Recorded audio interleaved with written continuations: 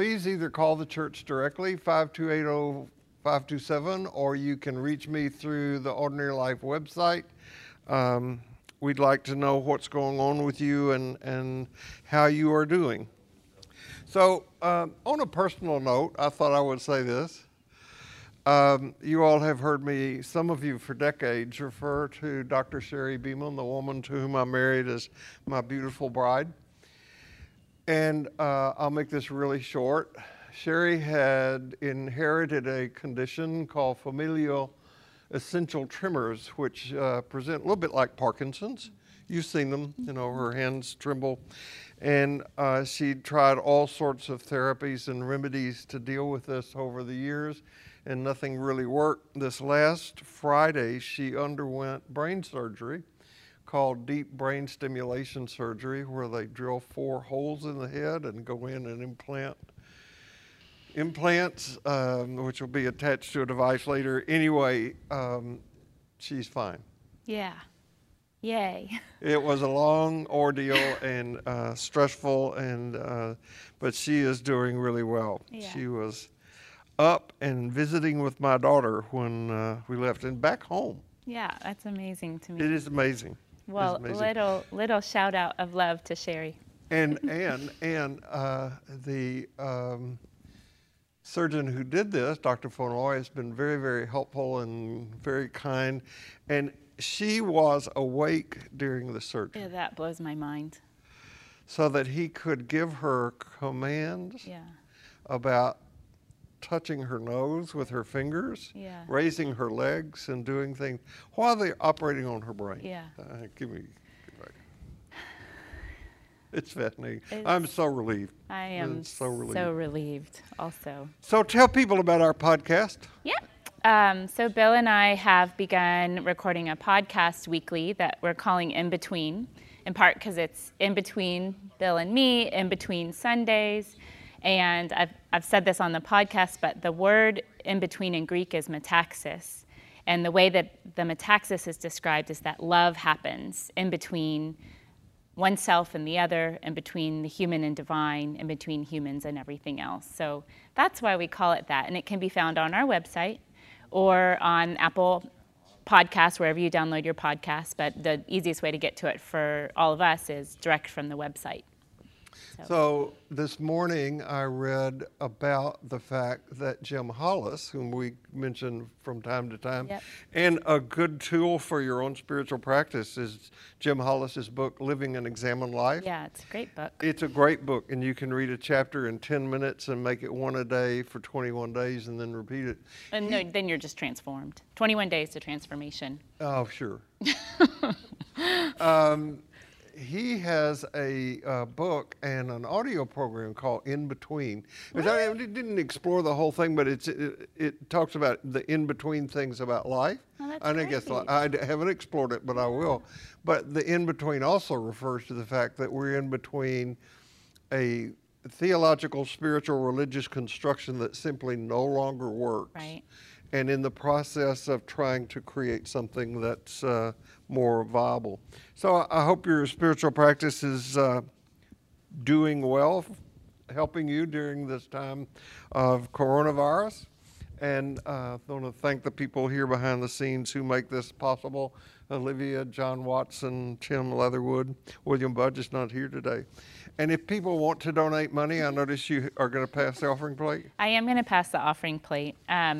We usually pass the offering plate in class, as you guys know, and are able to collect funds to contribute to nonprofits serving the underserved, those who without resources, or organizations that are doing great jobs of taking care of those who live on the edges. And one of the ways that you can contribute right now is online. You can go to the Ordinary Life website and press donate, and it'll guide you through the process.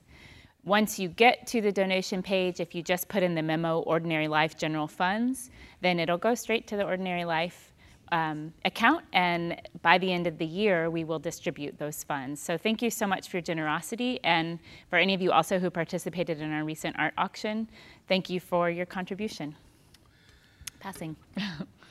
Okay. Yeah. So no matter who you are, no matter where you are on your spiritual journey, you are welcome. I'm so glad you're here and watching this. We're going to be talking today about using anger as a spiritual tool. And I need to correct the slide because interbeing is misspelled. It is misspelled. You put a hyphen in a word that is one word. Autocorrect put a hyphen. Then I will try to remember to do that. We're using how Jesus and Buddha can guide us through the pandemic. And next Sunday, we will begin actually going through the Eightfold Path Sunday by Sunday. And next Sunday's class is called Looking into the Future by Stepping into the Present. And it'll be the first step on the Eightfold Path, which I'm going to try to lay a little bit of a groundwork for today. And boy, how apt is this? I don't think we knew when we planned this that the circumstances in our country would be what they are today about anger. Yeah. So a bit of entanglement there, I think, just maybe arriving at this place to speak about this. We are also given a set of circumstances through which we can use Buddha and Jesus as a guide.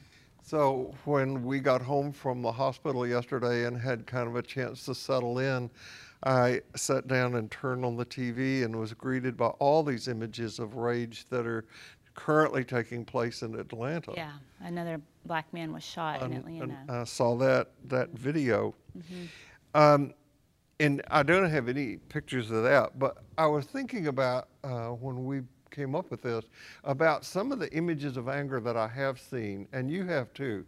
This picture that came from the Charlottesville riot a couple of years ago now, that young man's face certainly stands out to me as a face of anger. In which a woman was killed by being run over by a car by one A of the... woman was killed in that being run over. This is a rally of white supremacists. We need to be clear about that. Yeah. And if you pay any attention to religious news over the years, here's just one of the shots from the Westboro Baptist Church protest somewhere around. These people used to go and protest military funerals. The man who was the founder, pastor of this small, crazy group of people in Kansas, I think. I can't remember. I think so. Yeah. He died. Oh. And his church just kind of went away. And one of his daughters defected and is now going around the country talking about how what they did was so wrong. It's a whole nother story. There's a documentary about her about that. When really tragic things happened in Miramar, I got a call from somebody one day and said, what is this with the Buddhists? That they're doing all this ethnic cleansing in Miramar. And I think that we have had a tendency to idealize Buddhists. They are not people of all light and happiness like the Dalai Lama.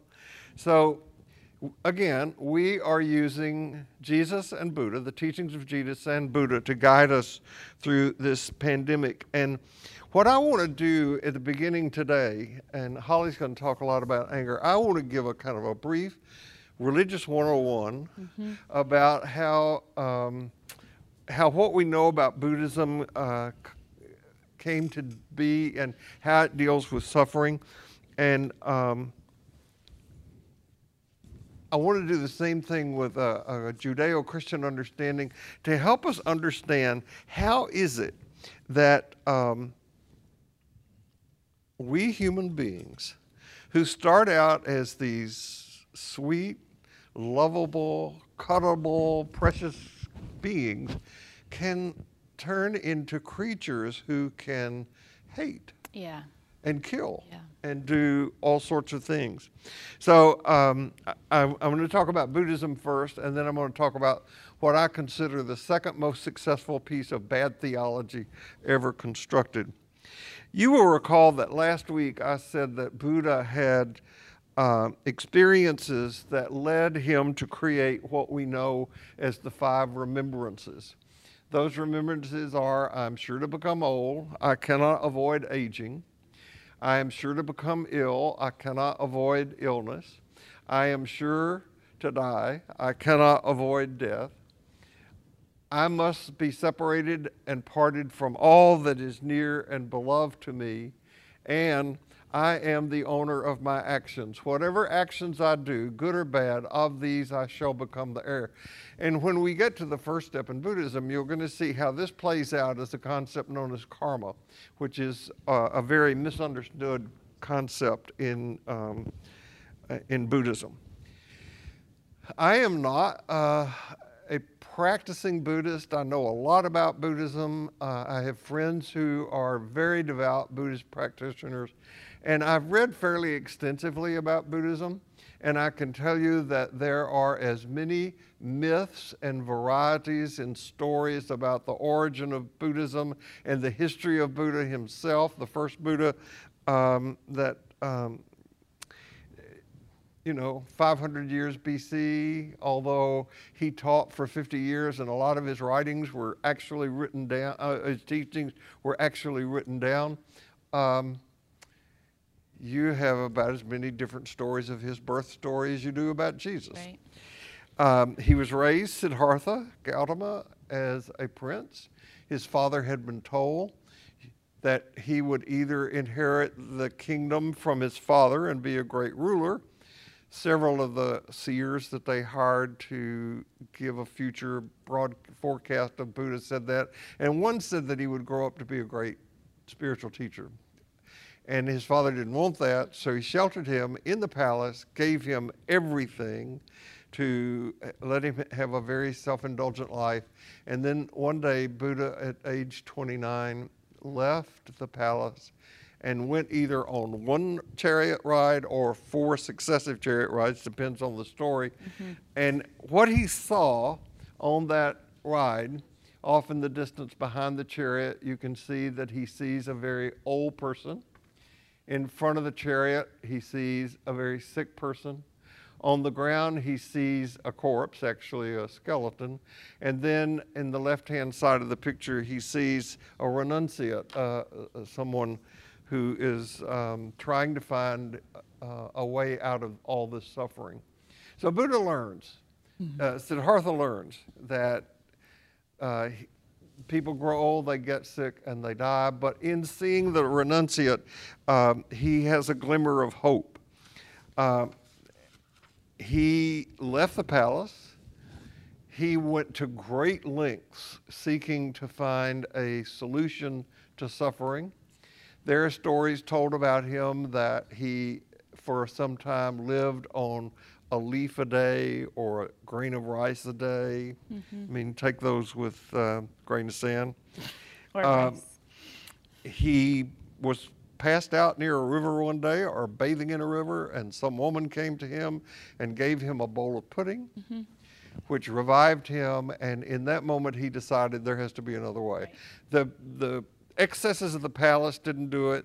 The deprivations of being a renunciate didn't do it. So he came up with this other thing, which is known as the middle way, the middle path. Mm-hmm. And the story goes that he went and sat under a Bodhi tree. You can look this up on the Wikipedia and see a sapling, which is now an old tree, from the original Bodhi tree, they claim.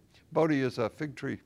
Mm-hmm. And a lot of the malas that people wear today are made out of Bodhi seeds. This one is not, but they do that.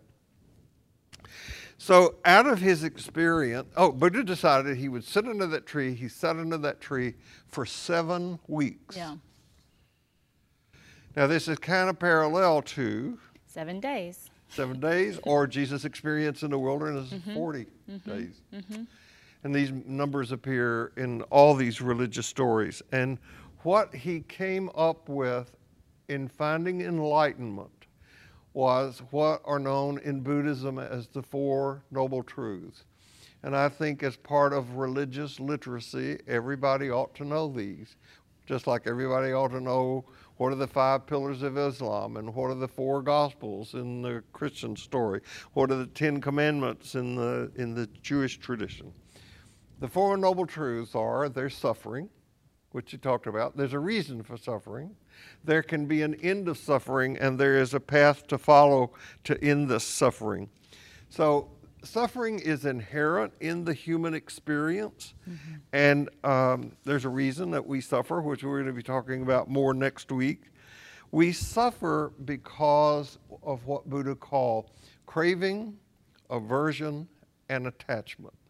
We want things that we don't have, which we think will make us happy when we get them, like a Tesla. Or a jet. A what? A jet, an airplane. A jet. Oh, who would want one of those? You ever thought of that? We have things that we don't want to just get rid of, then we'll be happy, and that could include a spouse or an illness or something like that. Discomfort or Yeah. difficulty. Yeah. And we have attachments, which are inevitable. But what Buddha meant by that was not to have attachments, but to realize that we and everything that we hold to are always changing. Right. One of the misnomers, I think, of the attachments is that the opposite then is detached. And, you know, we become attached to our kids. That's actually healthy and good and right to have a healthy attachment to our kids. And that's not the kind of attachment that Buddha's talking about. What he's talking about is a fixed idea about outcome. Right. Yeah. And what you learn about life is that everything arises and passes away. Right. I've heard you talk about yin and yang in this sense. That you can't have light without dark, Right. and all goes together. So this is a brief 101 on just the Buddhist part. Okay. Yeah. Think that covers it? I think that you have done 0.01, yes. Okay. All right. But we're going to get all the way through by the end of these 8 weeks. So, yeah. I want to talk about Judeo-Christian theology for just a little bit about this. Why do we suffer according to the Judeo-Christian tradition? I have said many times that theology matters. Bad theology kills people. Think of 9/11. Think of abortion clinics being blown up. Think of the Westboro Baptist Church. Think of what has been done to members of the LGBTQ plus community. Think of the Crusades. Think of, well, we could sit here the rest of the day talking about that. So there are two doctrines that have been put forth by the church that I say constitute the worst theology ever written. One is called the substitutionary atonement doctrine. And this doctrine says, in short, that Jesus died for your sins to keep God from throwing you into hell for the rest of your life. And that's not true. Jesus was executed because he was an insurrectionist. He was executed by the Roman government because he was a troublemaker. I've gone into the wrongness of this doctrine a number of times in the ordinary life, so I'm not going to do it again today. The other doctrine that has gone wrong has been the doctrine of original sin. Did you know that the word doctrine means a healing teaching? I didn't until I read your notes on it. It's, And I just had never even. It has the same root word as the word Doctor. to Right. heal. Yeah. And yet Love most of the etymology. doctrines in the church Yeah. have been used to shun people, to make people feel guilty, to keep people in an immature stance, to get obedience out of people. So if I can do something to contribute to correct that. I love also, it's not necessarily the same root, but the exact same spelling, sin or sin in Spanish means without. Right. So when we sin, we're actually without belonging, maybe, or without connection. I love this sort of stuff, Yeah. and this is not in our notes, No. but sincere. The word sincere came about to describe a sculpture, because if the sculpture was whole and intact, it was said to be sincere, meaning without wax. Because if it Sincere. was flawed, they would cover up the flaw with a little bit of wax and make it look perfect. That's so, I mean, those kinds of things, getting to the root of the root, really, is I love kind that of, sort of yeah, thing. yeah. You know, the doctrine of original sin may sound good to some people because if I do the right things to avoid the inevitable outcome of original sin, I'm in the good group and other people are not in the good group. And I think I could show, well, I know I could, that anytime somebody says everybody's in, that is really upsetting to a number of people, particularly in religious groups. I remember when Rob Bell wrote his book called Love Wins, in which he said nobody went to hell. He got fired Yeah. because people don't like that. Yeah. I mean, some people don't like that. So very good people who embrace a version of the doctrine of original sin end up calling other people sinners, infidels, heretics, whatever, to the point that sometimes they decide that we have to kill them. Who's in and who's out is a very big thing. So I want to offer another way to think about what's called original sin because I think it will give us a better framework for thinking about where anger comes from in the human condition. And I want you to know that the words that I'm sharing with you about this are mine, but they're based on work done by a philosopher, anthropologist who died a couple of years ago, Rene Girard, and a Catholic theologian by the name of James Allison. And there are 5 key concepts that I use in my own thinking to understand how it is that we human beings so easily fall off the path. The first has to do with the fact that we human beings learn by imitation. We copy what the bigger folks around us do because we think this is the way to ingratiate ourselves or whatever. I had the opportunity to babysit my granddaughter Rachel when she was just learning to walk. We had been on vacation. The women had decided to go to a spa. The guys gone fishing or something. So I stayed at this little cabin to take care of Rachel. And she was just learning to get around on her own without holding on to things. And somehow she managed to grab the remote of the TV. And she walked around the house just pointing it up like this. Yeah. Because that's what she had seen her parents do. Yeah. And if you did that, then you're going to get a magical outcome. The behavior of imitation is mammalian too. Like the study of mammals over time shows that as mammals evolved into humans, that imitation was the first thing that indicated a higher level of consciousness. Imitation, play, ritual. I heard this cultural anthropologist describe how that evolutionary process worked to keep people alive in small groups. People would eat together. And the gag reflex developed out of that experience where if somebody put something bad in their mouth, they'd go, like that, and it would communicate to the people around them. Don't eat it. Don't eat this. Or to the monkeys around them, or to the baby tigers, or whatever. Right. Yeah. And so we learn by imitation.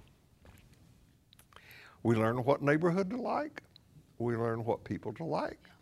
We learn what cars to drive and all that sort of stuff. We imitate. You get that because we get bound to these imitation habits and think that they're truth. That's right. Okay. And the second thing that comes up for us is rivalry. What you desire, I desire. So if you want that cookie, you want that iPhone, you want that girlfriend, you want that house in that neighborhood, so do I. And when we both compete for the same objects, we become rivals. That's the second thing.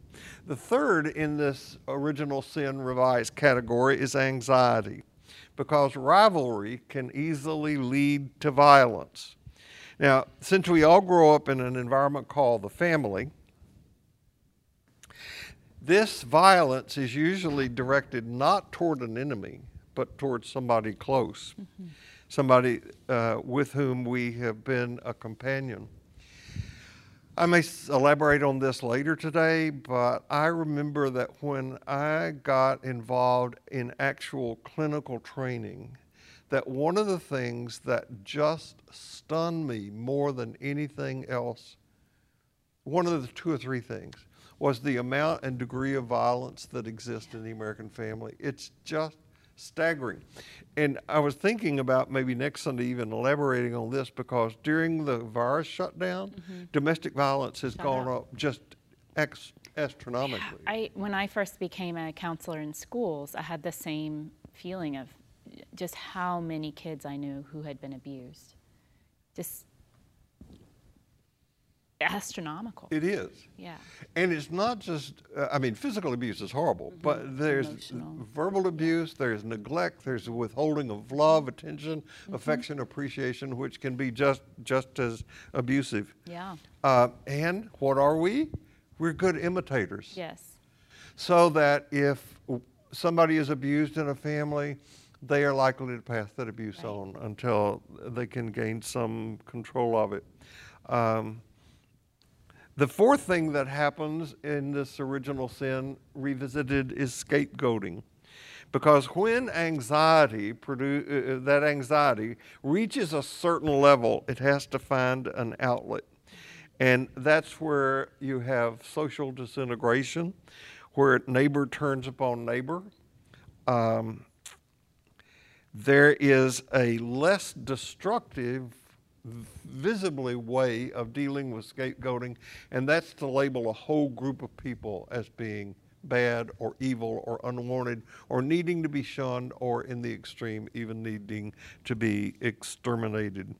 And crazy as it sounds, this produces a kind of unity among the people who are doing the hating. Among the oppressor. Yeah. Yeah. Yeah. And the oppressed as well. There's also, I think, this kind of something you talked about that is common between Buddha and Jesus, is that they both had to feel what it was like to not belong to their group. So what behaviors like that, what destructive group behaviors create, is a sense of belonging that becomes harder and harder and harder to question the more and more and more you establish belonging. So we have to kind of learn how to unbelong, I think. So scapegoating, if it works, Yeah. and it frequently does for the oppressor, it leads to ritualization. And there you have Sin 101 revisited. I don't think there's a sphere of life that is not touched by this paradigm. No religious institution, no political party, no individual, not me, not Holly, nobody. We're all touched by this in some way. Now, let's go back and just briefly look at the story, one of the stories of creation in the Hebrew scripture, and use this paradigm instead of the one that we're usually given. The one we're usually given is that Adam and Eve were created in the garden. It was perfect. Everybody was really happy, and then the snake tempted Eve. She gave the fruit to Adam. God got really, really angry, kicked them out of the Garden of Eden, and it's just been going downhill ever since. And the woman got blamed. The woman got blamed. That right there is the insertion of patriarchal distortion from the very beginning. Absolutely. It's one of the three things that affects this country. So let's go back to Adam and Eve. Now this is a parable. This is a metaphor, okay? So Adam and Eve were made in the image of God, and they were to imitate God. All right, imitation. But that's not enough for them. So they become God's rivals. And they quickly become rivals, blaming each other. Well, the snake made me do it, all that sort of stuff. They have children.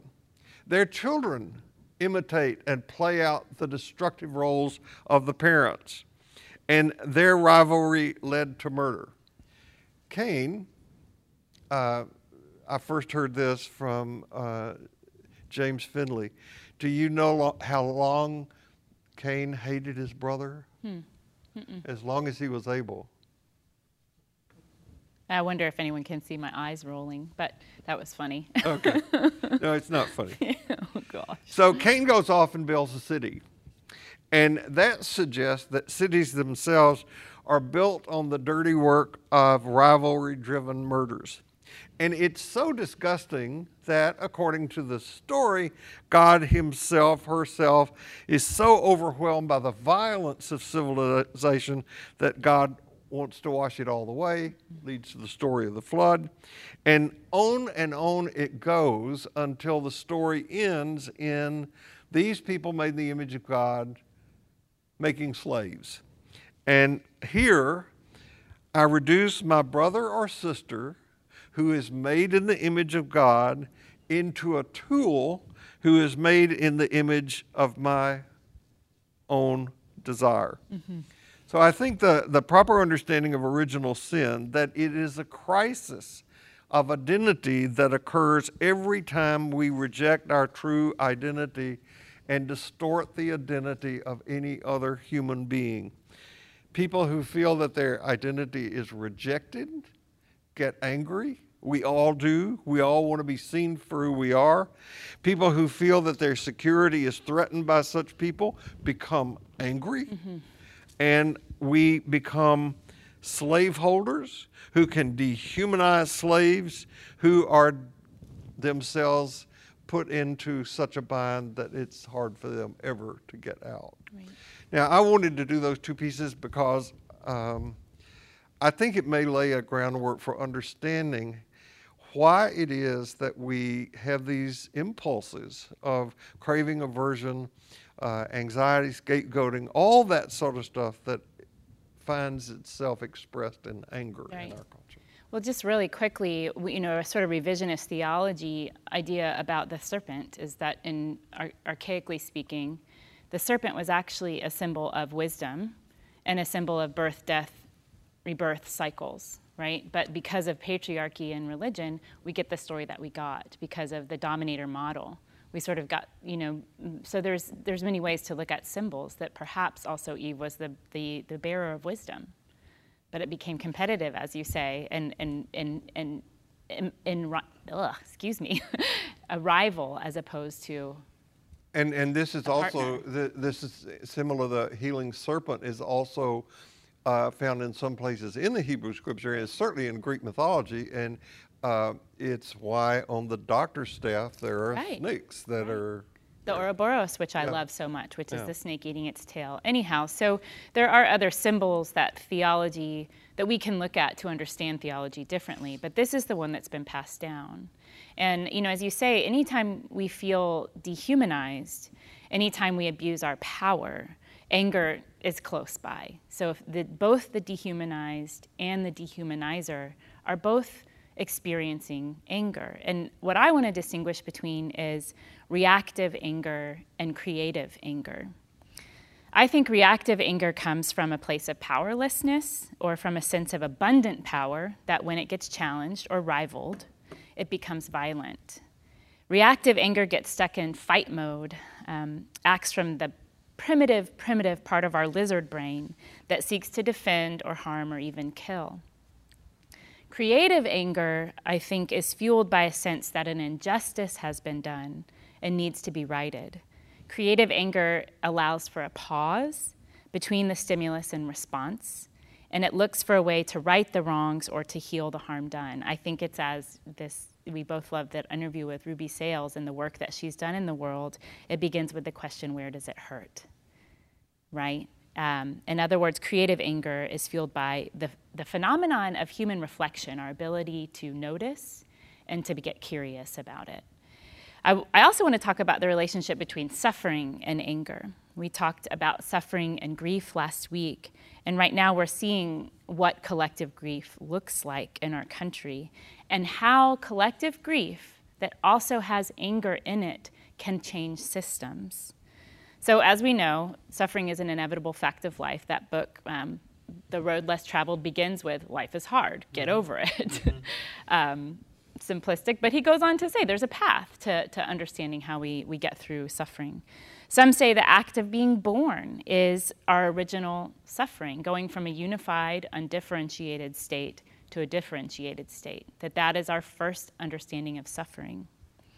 So when we say stay in suffering, which I don't mean to imply that we should be impatient with it, but when we are consumed by suffering, we can dwell there, and then it becomes one of two things. It can become anger turned inward, which manifests as depression and self-harm, or it becomes anger turned outward, which manifests as violence through speech, action, and denial, or inaction even, as a kind of violence, I think.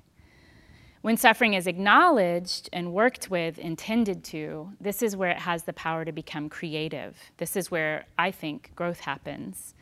When I say I think white Americans need to lean into our suffering and grief around systemic racism, I mean that if it has the potential to make us angry enough in a creative way, then we too become partners or collaborators in working for a better world. So I think of this in two contexts. On the cosmic scale, chaos has to exist in order for creativity to ensue. This planet came from and has evolved from cycling periods of chaos and creativity. And often we think of anger, and anger feels very chaotic. I know for me that was the experience I gained about anger, was that anger is chaotic and scary or impulsive. And I want to ask you, do you think that cancer is a one way of understanding this chaos? Cancer is something out of control in the human body that... Right. I want to be careful because for sure I don't want to say if you've had cancer it's your fault for not transforming your anger. But when we have dis-ease, it is usually because something in our body can't transform into ease, right? And sometimes it's an external, like a biological factor or a social factor that has caused disease. But holistic medicine also has this idea that that dis-ease is a place that gets stuck in the body and then begins to collect more energy. Again, I want to be real careful and not try to say that it's one's fault if they become ill, but there is an external and internal factor to everything. It's just what it is. Right. And it's both and. It's both external and internal. Right. Okay. And it's hard to transform this stuff. So the second context I think about is when we think about a naturally occurring forest fire. When they happen, they usually need to happen. They remove low-growing underbrush. They clean the forest floor of debris, open it up to more sunlight, and nourish the soil. So the soil is enriched by the fire. When trees don't have to compete for the nutrients, they're able to grow stronger and healthier. And certain plants and animals evolved to depend on these periodic wildflowers. So take, for example, the endangered Karner blue butterfly and its caterpillar, which feeds on wild lupine, which requires periodic fire to be able to thrive. So there's a cyclical element to fire, chaos, destruction that brings about more creativity, life, and I want to say flourishing. A fire is sometimes necessary for an ecosystem to survive. I'm thinking right now socially that we need the fire. As you know, James Baldwin's title, The Fire Next Time, maybe we need the fire this time. And anger is associated with the element of fire and the alchemical stage of I'm going to mispronounce this, calcinatio. If seen through the lens of the forest fire metaphor, it can be transformative. We also know what happens when a wildfire ravages an area and isn't controlled and isn't able to be sort of subdued, if you will. The repair eventually happens, but the process is a lot longer and slower and happens over time. Similarly, internally, when we're consumed by fire, it represents being burned up or consumed by the fires of unmet desires, blocked instincts, and passion and rage, in effect, creating one's own personal hell. And you've talked about this so much in this class, that hell is almost like an internal state, a state that is created by our inability to act in compassion and love. It's not a place that we go. You can add more to that if you want to. Well, if you don't mind, I want to Yeah. stick a story in. Yeah, please. This is one of my favorite Zen teaching stories about the, what do you call the warrior? I can't think of the right name now.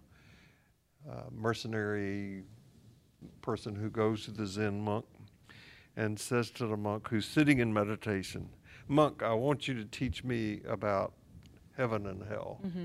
And the monk looks up at him and says, "I couldn't teach you anything. You're dirty, you're stupid, you're dumb, you're clumsy. I couldn't teach you anything." And with that, the soldier takes his sword out. Samurai takes his sword out, is about to kill the monk, and the monk looks up and says, "That's hell." That's hell. When we're gripped by those feelings of rage, passion, powerlessness, or abundant power, we're in hell. The samurai has this moment of awareness in which he realizes that the monk's not afraid to die, that he could have killed him, but he finds a relief in the fact that the monk was willing to teach him. And and the monk says, "And that's heaven."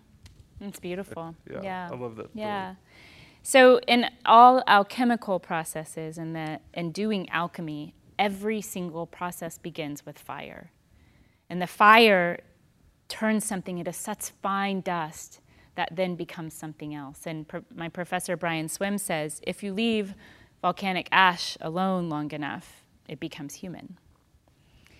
So spiritual growth is not so much about getting rid of the fire of anger as it is to see it as a signal for transformation, to learn to trust ourselves with deep, heavy, and intense emotions. And as anger transforms, it purifies and moves us into action. And I think our friend Bill might say that spiritual practice helps us to learn to trust it, helps us learn to trust anger without pushing it away, to sit with the big emotions. So if we look at the recent events of a murder that catalyzed national and worldwide protests, the destructive anger that caused the killing of George Floyd, for a man to hold his knee on a neck for 9 minutes is a brutal act, I think, of untransformed anger and suffering. This anger spurned by the event is called for, so the protests that have been spurned by that event, I think is as creative anger. Anger that is calling for change, anger that is saying enough is enough. And I think that anger is motivated by a fierce kind of love, a fierce love of a people, a fierce love of justice, and a fierce love of really wanting something to change, of the fire to create something new. So people moving through the streets and working behind the scenes represent, I think, that movement of the wildfire. And so far, I just want to mention a couple of the changes that protests have informed. Number one, the top 10 books on the New York Times nonfiction list right now are by Black authors or about anti-racism. Many of them are currently sold out in print. You can download many of them still. But as a kid who grew up in a really homogenous community where most people looked like me, books were often my only window into seeing other worlds and other lives. Number two, several states have begun to reform police departments, namely redistributing funding, eliminating use of chokeholds and other deadly maneuvers, appropriate, I think, limiting or abolishing police presence in schools. Number three, Confederate statues or slave trader statues as far away as England have been toppled or removed, or I'm just going to say, kind of brilliantly graffitied. I've sort of enjoyed that act of revolt. And there's a whole conversation to be had about that. But when we are correcting history, we can't give praise to those who sought to subject other people. I grew up in a culture in Tennessee We all are. where kids wore Confederate caps, Confederate jackets were common.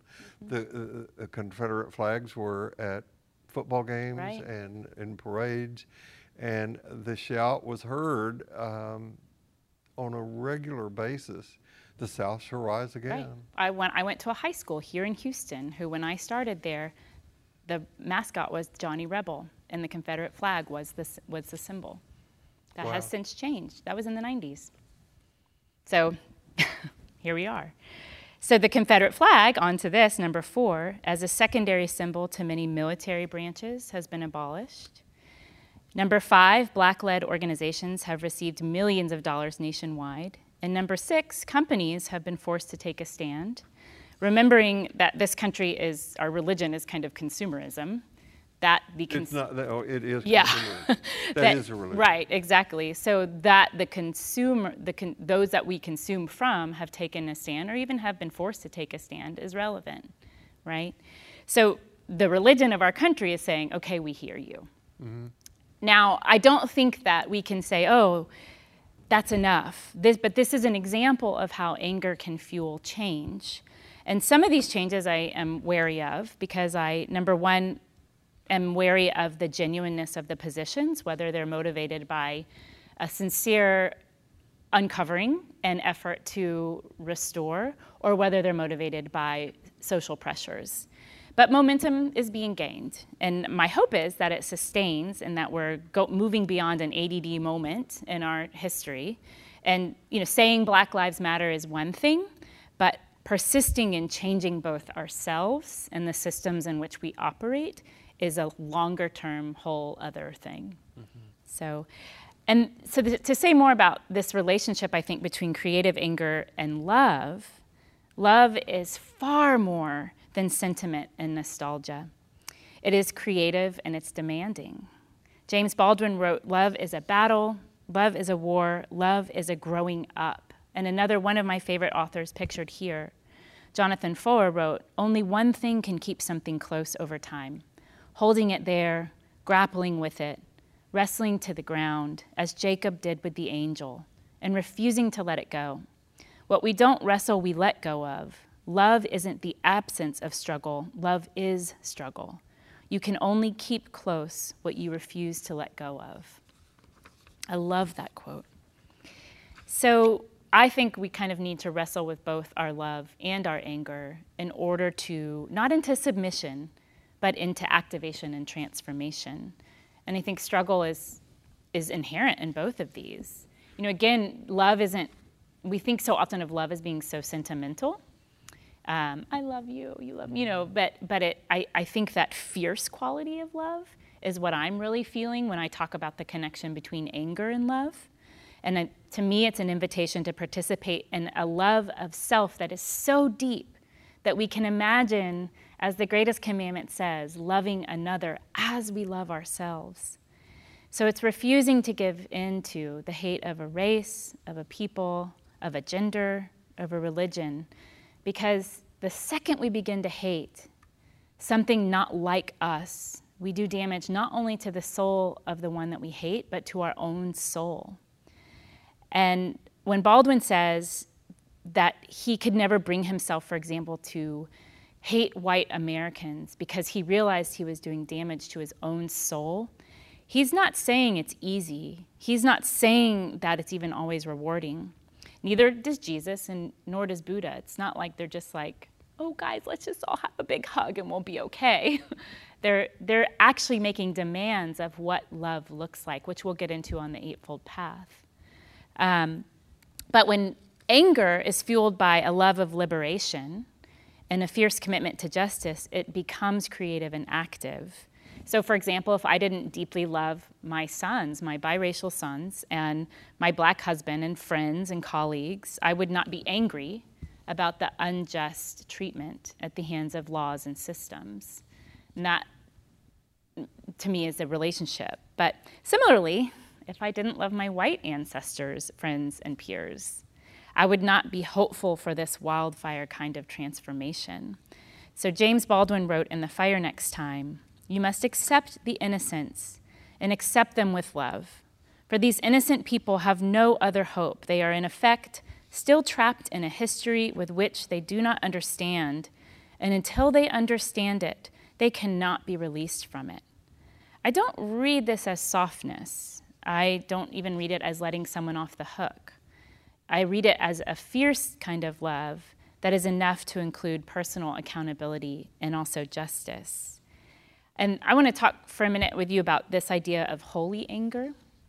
I brought it up a couple weeks ago after I had attended a Project Curate webinar, and I can't remember her name, but one of the women speakers talked about holy anger. And I read this on a blog the other day. Holy anger is righteous, not self-righteous. It is prophetic, not oppressive. It is vocational, not vindictive. A call to each of us to wake up and act against evil. And racism is, in all of its insidious forms, evil.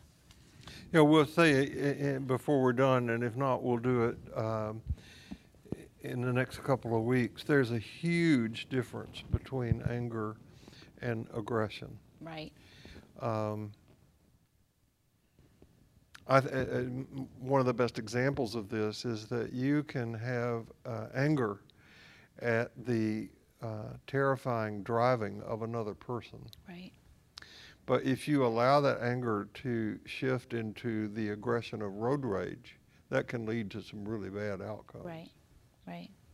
We can have anger at the people we love the most. You know, anger and love are on the same spectrum. They're both fueled by passion. Mm-hmm. But how we act in that anger says everything about how well we're able to love both ourselves and the other. You know, Sherry, when we would do our relationship seminar, would quote a psychiatrist who we both trained with as saying that you need to have relationships with your intimate partners that are secure enough, firm enough, loving enough, where you are free to hate. Right. Where our anger is safe, in other words. Where the anger is absolutely safe. Right. That it's contained in a crucible. You know what a crucible is, mm-hmm. where you can have these intense reactions and they don't get out of control. Mm-hmm. So we'll talk a minute later about what Thich Nhat Hanh suggests about how to deal with that kind of anger. But there is a sense in which if we don't take some angry stances against injustice, evil, and oppression, as we like to say in the liturgy, we've missed it. We've missed the calling. Right. We're not standing up for the weak and the oppressed. I think one of the most striking summaries of the teaching of Jesus is, as you do it to the least of these, you do it unto me, mm-hmm. whatever that is. Mm-hmm. And we have to take that seriously. Right. I love this story, and I won't read the whole thing, but just give an overview of what Joanna Macy tells the story of what it means to be a Shambhala warrior. Joanna Macy is a Buddhist and an activist, and she lifts up this kind of battle cry in this moment for us to become Shambhala warriors. Shambhala is not a place. It's it's kind of a mythical kingdom, but it's embodied by spirit, not necessarily buildings and things. So it exists in our hearts and minds. So Shambhala is a state of being. And you can't recognize a Shambhala warrior by sight, for there's no uniform or insignia. There are no banners. You can go to the next slide if you want. And there's no barricades from which to threaten the enemy. The Shambhala warriors have no land of their own. Always they move on the terrain of the barbarians themselves. So among those that they are trying to love into submission. So right now, she says, is the time when the earth is upended and needs Shambhala warriors. And she says, what are the weapons of the Shambhala warriors, and how do they train? They train in the use of two weapons. The weapons are compassion and insight. Both are necessary. We need the first one because it provides us the fuel. It moves us out to act on behalf of other beings. But by itself, it can burn us out. So we need the second one as well, which is insight into the dependent co-arising of all things, which is also said as inner being. It lets us see that the battle is not between good people and bad people, for the line between good and evil runs through every human heart. We realize that we are interconnected, as in a web, and that each act with pure motivation affects the entire web, bringing consequence we cannot measure or even see. But insight alone cannot keep us going either. It can seem to keep us too cool. So we need as well the heat of compassion, our openness or willingness to hold the world's pain. Both of these tools are necessary to become the Shambhala warrior. I love that. Yeah, it's beautiful. Yeah. So this is, I think, the wisdom that Buddhism can offer anyone, is that there is a way to be a so-called Shambhala or spiritual warrior in this life without ever having to kill someone. Right. Yeah. Yeah. So this? Yeah, do we have time? Yeah. Okay. There's this woman, I read her book about a year ago, Zenju Earthlyn Manuel. She's a Buddhist priest, one of the few African-American Buddhist priests in America. And she has a lot of content committed to what she did or does with anger. She never says it goes away. She never says it dies down. She never says, I work through it, but she says, I work with it. I work with it to let it guide me as an agent of love, as an agent of compassion. So these are the questions that she asks of anger. So what's going to happen now, she says? I don't advocate that as activists, whatever the activism is, that it could be in any realm, that when anger comes up that we shouldn't feel anger. She disagrees with that. She says, I think you are angry and then you ask, now what? How are you going to use it? How are we going to use it to create something new? And how are we going to hold hands in it to do the work and sort of create the fire next time so that the whole world doesn't become ablaze with anger? We must reach into it and learn to hold it. So before we go, if we have time, I'd like to share what Thich Nhat Hanh says about a methodology for dealing with anger. I have benefited from this man's work so much over the years. And he has a book on anger. It's not a light tome. It's about this thick. And I highly recommend almost anything by him. Some of his works you can read through in an hour or two, but this book would take a little bit longer. But Thich Nhat Hanh says that you have to approach anger mindfully. And this is what a meditation practice brings to people. And we talked on the podcast about the difference between a meditation practice and a spiritual practice. They're different. Right. Meditation practice is about bringing mindfulness to what we do. Thich Nhat Hanh says, when you drink a glass of water and you're mindful that you are drinking water, that's mindfulness of water. Right.